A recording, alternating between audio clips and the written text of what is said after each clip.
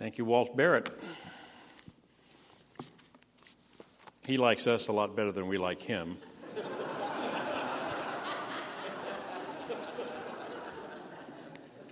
But that's to be expected, I suppose. My wife and I had a not a house fire, but a garage fire a few years ago, and I had about, maybe nearly 2,000 books in that garage.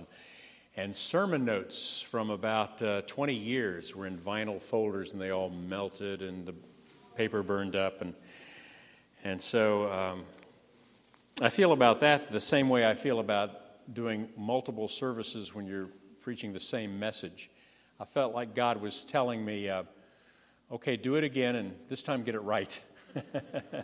So all my sermons are kind of from scratch these days. So I did this earlier, and this time he's telling me to do it again, but get it right. So hopefully I'll get it right this time.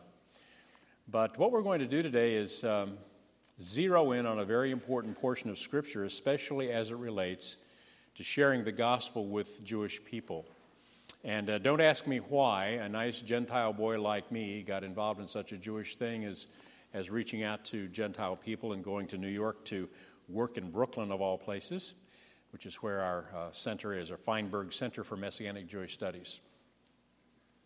But last night I shared with you one of the most important things that is used in communicating the gospel to Jewish people, that is the Messiah in the Passover demonstration. This passage in Isaiah 52:53 is perhaps the most significant passage that is used in sharing the faith. And as we go through this today, I would like for you to try to imagine, if you will, that you're sitting across the desk or table from a Jewish professional, and he's agreed to read something about Isaiah 53, and you're trying to explain to him that centuries before Jesus walked the earth, there was a prophet named Isaiah who was inspired by God to write this chapter, which explains who the Lamb is going to be when he comes to earth and to suffer and die for us. So the suffering servant is the fifth gospel in the Bible from my perspective and from the perspective of a number of scholars. An interesting story to tell you has to do with one of the mentors that I had at New York University, a great Hebraist, a wonderful scholar, and teaching a class in Isaiah, and getting to Isaiah 53, where the students are reading through in Hebrew, and they're all Jewish students except one or two of us. And somebody in the group kind of shouted out, kind of surprised, saying, this sounds like Jesus. And, of course, it does sound like Jesus, and that's the whole point. And so as we look at this, it's called the Fourth Servant Song, and it's where it becomes personalized to the extent that the servant of Israel could not be Israel herself, but the servant of God is Jesus in this passage.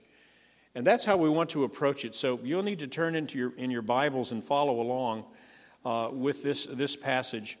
And one of the things that we learn from it is that God tends to show his greatest power in his ability to return love and forgiveness for hatred and injustice. And that's what we see in this passage. We see the love of God as opposed to the rejection of God's servant. It's the humiliation versus the exaltation of the suffering servant. And I know you've seen this passage, you've studied this passage a good bit in the past. It's one of the passages that is used at Easter time, it's used at Christmas time, it's used at communion time, but very seldom do you see the whole picture, and that's what I'd like for you to do with me today. And we're going to see it by looking, first of all, at the outline. And it's an outline that, for those who study the Scriptures really seriously, they see a literary form come right out of the Scriptures. It's as though Isaiah knew what he was doing when he put this together. And it looks something like this. First of all, there is the exalted Savior. And the first few verses, which are the last few verses of Isaiah 52, describe for us the exaltation of the Savior. And then, beginning in 53, 1 through 3, another 3-verse segment or stanza, it's a song that describes the despised servant. Following that is the discussion of the actual suffering of the suffering servant when he is wounded. And that's verses 4 through 6. It's quite likely we won't get much further than verses 4 through 6 in our presentation, because I want to go into some detail about each of these 3 areas. But linguistically, or literarily, I should say, the next couple of stanzas kind of complete the thought, with the wounded servant being right in the middle. This is called a chiastic form, and it means that the first stanza represents the last, or kind of the fifth stanza repeats the ideas of the first stanza, and the fourth stanza, the rejected servant, repeats some of the same ideas of the despised servant. And then that last stanza, the satisfied servant, goes back to the beginning. It's like the bookends of the passage.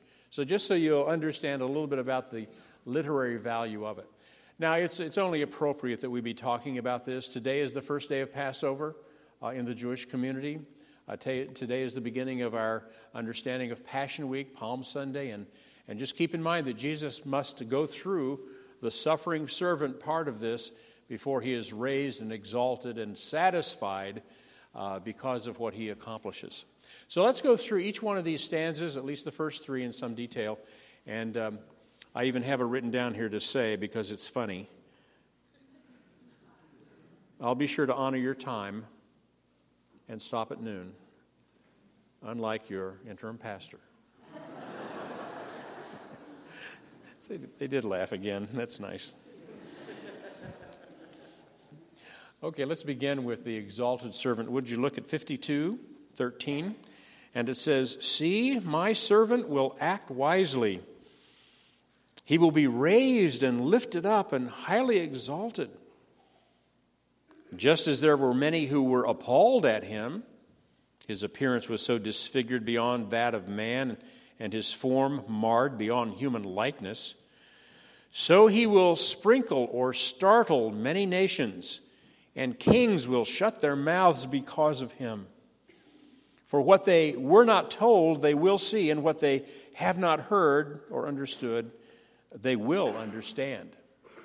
So you see, this is the eventual exaltation of the one who's going to go through hell on earth on our behalf. So looking at the first one,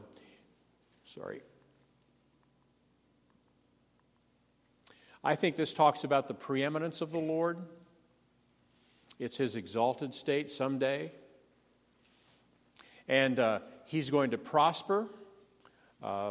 Isaiah is looking from his perspective, and he's saying this suffering servant is going to prosper. Now, the word prosper is translated in various ways: deal prudently, act wisely in the NIV. And I think the whole import of it is suggesting that there will be a fulfilling of the purpose for which he has come. So he will prosper in that regard. And I love this statement that describes what Jesus accomplishes in his life. Think of the accomplishments of Jesus. Not only did he provide eternal and abundant life for us today, but he will return to grant the ultimate kingdom experience of righteous rule and extreme happiness and overflowing knowledge of God. So this suffering servant will eventually prosper, and it's because he fulfills God's will. Secondly, he's going to be described as God himself, and that's why in the verse we just read, he's raised and lifted up and highly exalted. Those words are used to describe God, and this becomes one of the motifs in the book of Isaiah, to use similar terms for the human suffering servant as are used for God Almighty. And that is exactly what we have here. So when we look at this, we think about New Testament portions, and I'm talking to a Dr. Goldberg or somebody across my desk, and I want to say to him, well, you need to know that the New Testament describes this same person found in Isaiah, because 80 times or more the book of Isaiah is quoted in the New Testament, and the majority of those times it's this passage, Isaiah chapter 53. And I love to share these verses. For example, Acts 2:33. It simply says that having been exalted to the right hand of God and having received from the Father the promise of the Holy Spirit, he has poured forth this which you both see and hear. And that's talking about Pentecost, of course. In chapter 3, verse 13, it says, the God of Abraham, Isaac, and Jacob, the God of our fathers, has glorified his servant Jesus. Speaking about the ascension, I believe, that aspect of his glorification. And Philippians 2:9 says, God has highly exalted him and bestowed on him the name which is above every name, so that at the name of Jesus every knee will bow. That's a direct quote from Isaiah 45 that is used by Paul in Philippians 2:9. And he goes on to say, and that every knee will bow and every tongue will confess that Jesus Christ is Lord. So we have a suffering servant here in chapter 53, but that's not the end of the story, is it? It's a glorious future, the exalted one. He's described as God because he is God. And also, he's going to be the cause for astonishment. In 52:14, it says, just as there were those who were appalled at him, his appearance was disfigured, his form marred beyond human likeness, so he will sprinkle many nations. But the word appalled is the word also astonished. I think it's probably better to look at it this way. And so what happens when he is an astonishment? Why is he an astonishment to those to whom he came? Maybe you've thought about this, maybe you haven't, but you know that they expected a Messiah, a king who would come. I think there was astonishment when people said this Jesus is the Messiah. And it's part and parcel because of who he was and the way he did things. He was commonplace. And I really want to underscore that. He was commonplace in his appearance and in what he did. He allowed people to treat him so adversely, as we shall see. He was beaten in this passage beyond recognition, it says. His face was disfigured, was marred, to the point that no one would even recognize him during the Passion. And his scars remain even today, I believe. So we have someone whose face has been changed, and it's an astonishment. How could this possibly be the Davidic king, the promised Messiah? They were truly astonished at him. I said last time, and I'll repeat it again, that the motto that we used to have in the church that I pastored for 20-some years was seeking his face and sharing his grace. Well, this passage is about seeking his face and really finding more and more about Jesus. And it's a disfigured face in this passage. And we certainly don't want to dwell on the agony of the crucifixion because Sunday's coming, right? There's a resurrection. There's a glorified Christ. But I think it's important for all of us to remember what he went through.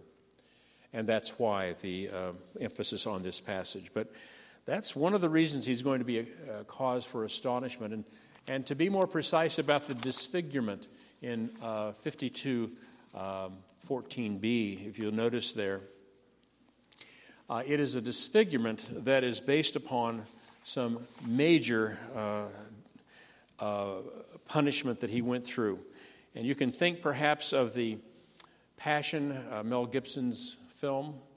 And although I disagree with a good bit of what went on in that film, certainly the passion and the disfigurement and the beating occurred. And so keep that in mind. Now, we also have a verse that says that someday there's going to be a sprinkling of many nations. It's either the sprinkling of many nations or it's the startling of many nations. The translation could go either way, and those who believe that it says he's sprinkling many nations has to do with the role that a priest would play and bringing people to God in some way, or representing men before God. And so there are many who feel that when Christ comes back, he will have sprinkled many nations, so the church of all nations, and so it really would include that kind of thought.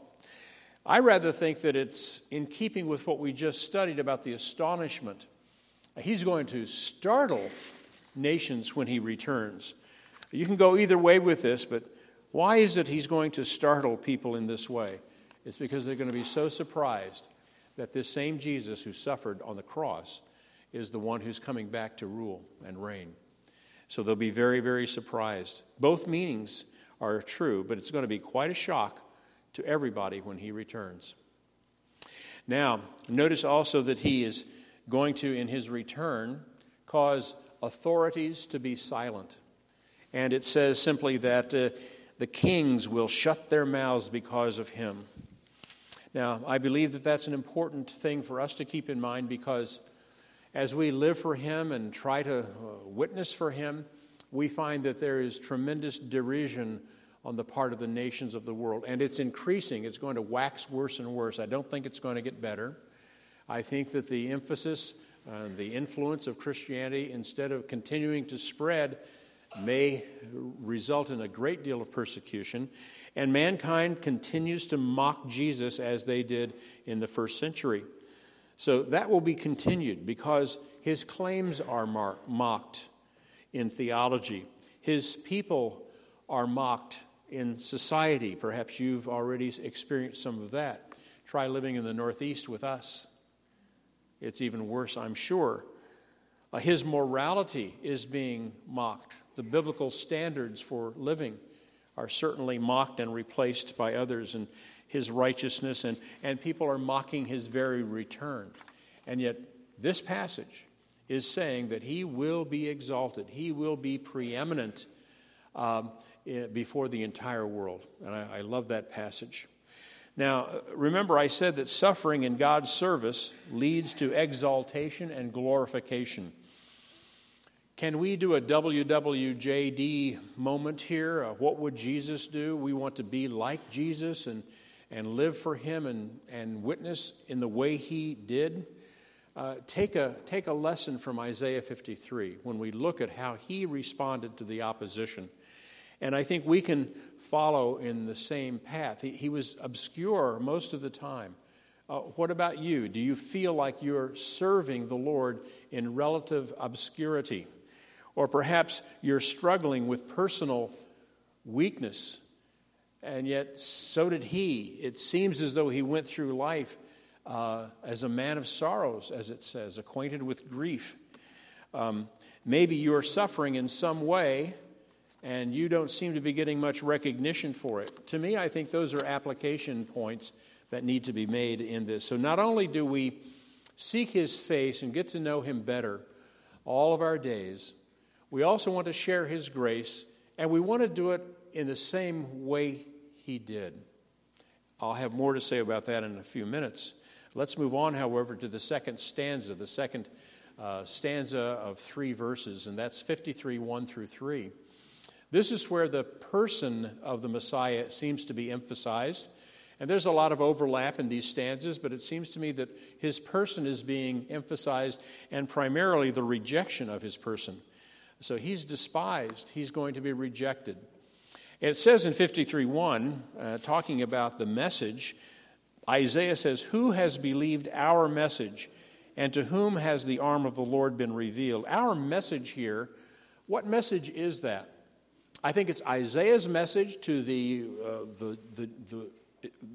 people of Israel, and it's also the message that goes beyond the people of Israel, offering salvation through the nation, right? That's what Israel was about. It's called the missionary mandate of the nation of Israel. They were supposed to introduce everybody to the priesthood of Israel, which would present them before God. So it was a ministry to the Goyim, to the Gentiles. just as we have a ministry back to Israel today. But that was the message. And what is the message that was rejected and still is being rejected? It's the message of substitution. It's saying that there has to be some kind of a bloody exchange. There has to be an exchange of life, a substitution for my sins. Otherwise, I cannot stand before a righteous God. That's the gospel, folks. It's what Christ has done for us versus what we are trying to do to impress a holy God. But he's going to be rejected. And the message is going to be rejected of Isaiah as well as the Messiah. Now, furthermore, there's an interesting statement here. He's going to be powerful. The arm of the Lord will be revealed through this one. But he's also going to be extremely unassuming. The arm of the Lord, and yet the tender shoot or the root. One man said that it's not going to be a brawny arm, it's going to be a scrawny arm by comparison. And that's exactly what Jesus was like, unassuming. And he went through, he's called it the tender shoot from a tree or from a root. It's like a sapling that you get rid of. He's called something that springs out of a dry ground. And, it seems that there's no purpose for him. He's nondescript, and he's not going to function. But, the accomplishments of our Lord Jesus, and the strength of those who trust in him. Well, he's not going to be powerful in the way of the world, but he will be powerful, I think, in the way that God wanted him to be. Notice also that there's nothing to draw us to him. I've always been amazed at this because I like those portraits of Jesus that have been done that show him as a kind of a strong person carrying lambs on his shoulders and walking through the desert. I identify with that kind of macho kind of thing. I don't think he was that way at all. In fact, if you read this and we take it literally about the suffering servant, it says that he had no beauty, he had no majesty. Those are two words that are used elsewhere in Scripture to describe a king. But he had nothing like that. And nothing that would attract us to him, nothing in his appearance that we should even desire him. Now, that means that he was not attractive. He wasn't a celebrity type. And I'm going to cut down a little bit on what I read the first time around, but there's one passage a quote that I love to share, and it's from Martin. He says, while there is reason to believe that from other passages that he had a winsome character and that he appealed to some of the most hopeless men, yet this prophecy makes it clear that which some Christians have not fully comprehended. And it is that the Lord Jesus Christ did not appear in such a way as to attract natural man. The power of his deity was evident on occasion when he did miracles, of course, and his presence was no doubt commanding in his personal relationships with individuals, but there was no glamour in him. And sometimes I think celebrity and glamour has become the name of the game. And unless ministries are doing that, they're not going to be successful. So maybe we should tap on the brakes a little bit when it comes to that approach to ministry. Maybe we should not perform so much or entertain, but rather meet people on the level where they are and show the kind of love that Jesus showed to those around him and be willing to suffer and serve. So how do we impress people? We impress them through servant leadership and that kind of approach. But he was despised. He was despised because of these things. He didn't have this outward beauty that was attractive to people. And furthermore, he's going to be despised or scorned. Now, I use those words on the screen because there are two words in Hebrew that are extremely strong, and you don't get that unless you spend some time in the language. But nibzeh vahadal are the words, and it's a very strong statement for being unworthy of attention. So he's despised, he's scorned. He's called in this passage a man of sorrows. In the gospel accounts, and I might share this with my Jewish friends, Mark 10:33 says that they're going to mock him, they're going to spit on him and scourge him and kill him. He's going to be hastily dismissed as something, the offscouring of the earth. John 1:10 says that his own people did not receive him. And so that's another indication that he was despised and he was scorned. And people would even look away from him. It's as though he had some kind of an appearance that would cause people to shun him. I don't know what that was, although the Jewish tradition says that the Messiah must be a leper. And so sometimes in rabbinic writing there is that reference. All I'm trying to say is that there is the image of Jesus, and I don't mean that we should become like him in this way, but isn't there an emphasis in society that is just wrong-headed?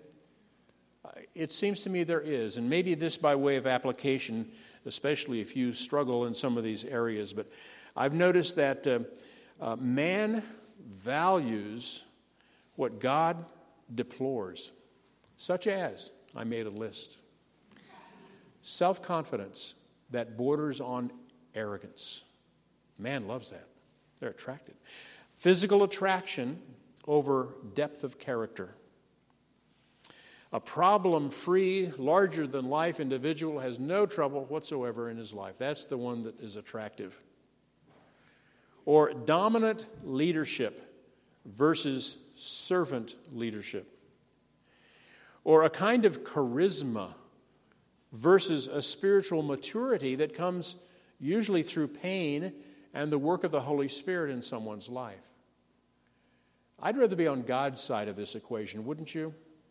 I'd rather be the kind of person that Jesus seemed to be as he's described by Isaiah. So what kind of witness do we present to the watching world? What would Jesus do? How would he act? How would he serve?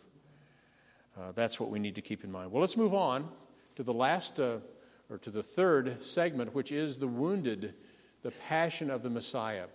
This is the passage that really talks about his suffering and death. It's part of the Passover demonstration from last night. So is the next stanza as well. But it says simply that he's going to die for others as a substitute.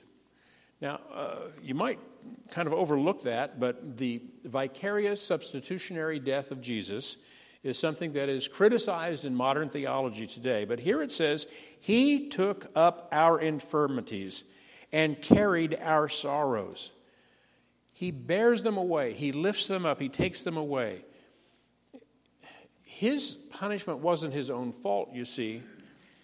So he didn't die with the people. He died for the people. He died in their place. He was the substitute. It was the exchange of life. Here's an interesting way of putting it. Since sin is against a holy God, it does not just require physical suffering, which Israel had experienced in abundance, but spiritual suffering. And I think that's the healing that is provided for us. It's separation from God. It's animal sacrifices covering human sin temporarily, but a perfect, sinless human sacrifice was necessary to remove the sin of humanity. So all of the physical description of the woundedness of Christ in the crucifixion story, it's important, but it stands for the spiritual suffering that he did when his Father turned his face away from him. And he said, Eloi, Eloi, lama sabachthani, my God, why have you forsaken me? It's because he was wounded spiritually so that we could be healthy spiritually. Well, the New Testament is replete with statements concerning this kind of thing, about him taking our infirmities, our weaknesses, and exchanging them for eternal life. He's also going to be accused of being punished by God. When it says stricken and smitten and afflicted by God in the second part of verse 4, we considered him stricken and smitten and afflicted. What we're learning here is that all of Israel assumed that he was dying because of his own sin. You know, he was a criminal. He needed to be executed by the Romans because he was trying to promote sedition. And therefore, he, by his own sinfulness, deserved to go to the cross like the other criminals hanging there beside him. That's the basic attitude.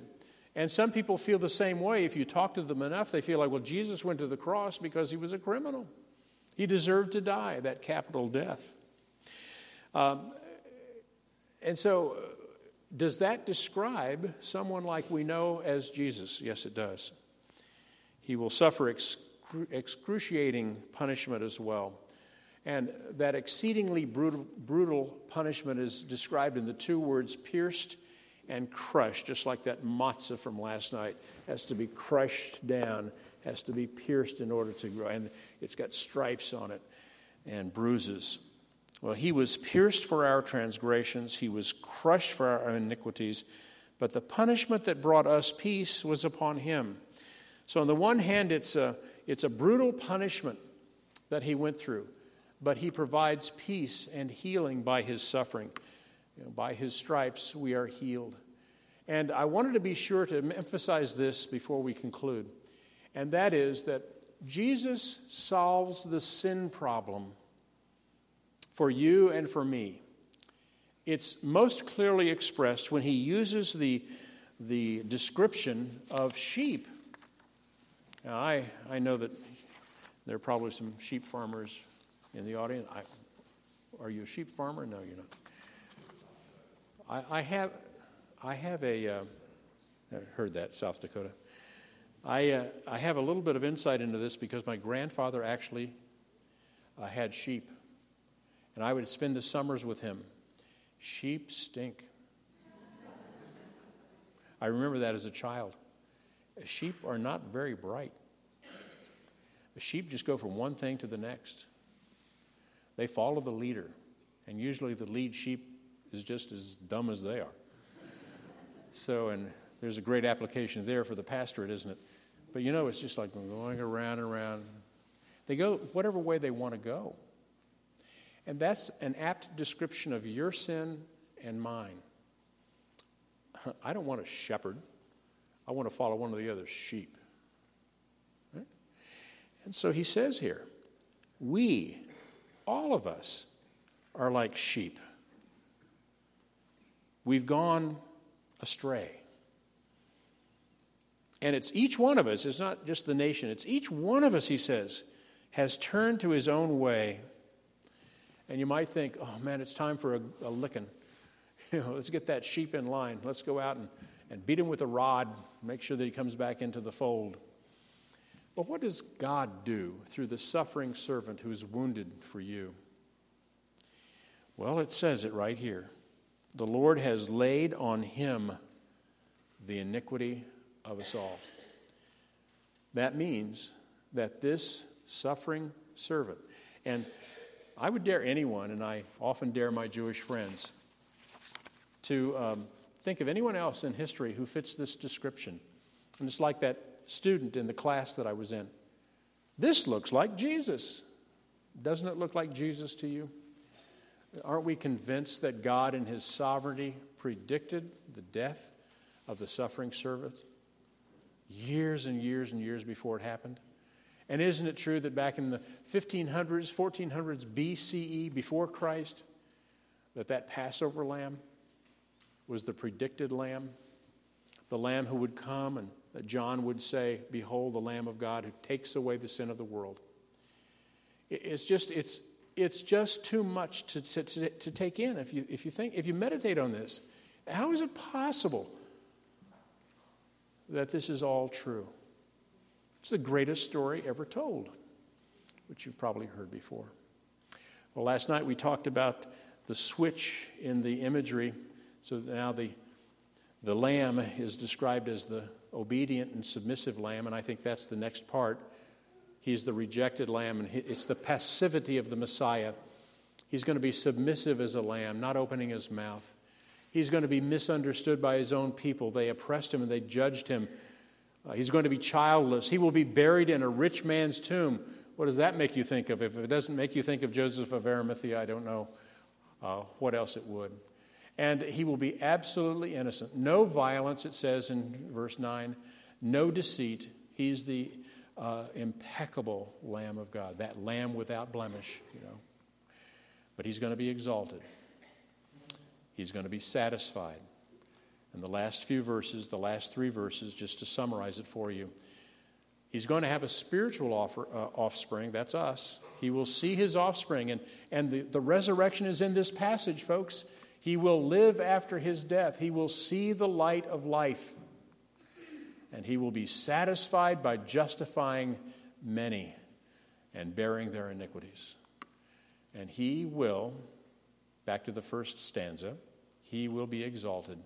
And he'll have his portion among the great, and he will divide the spoils with the victors, because he's coming back to rule and to reign. And guess what?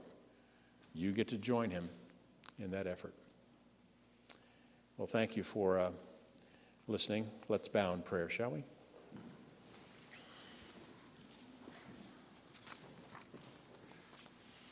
Our gracious Father, we are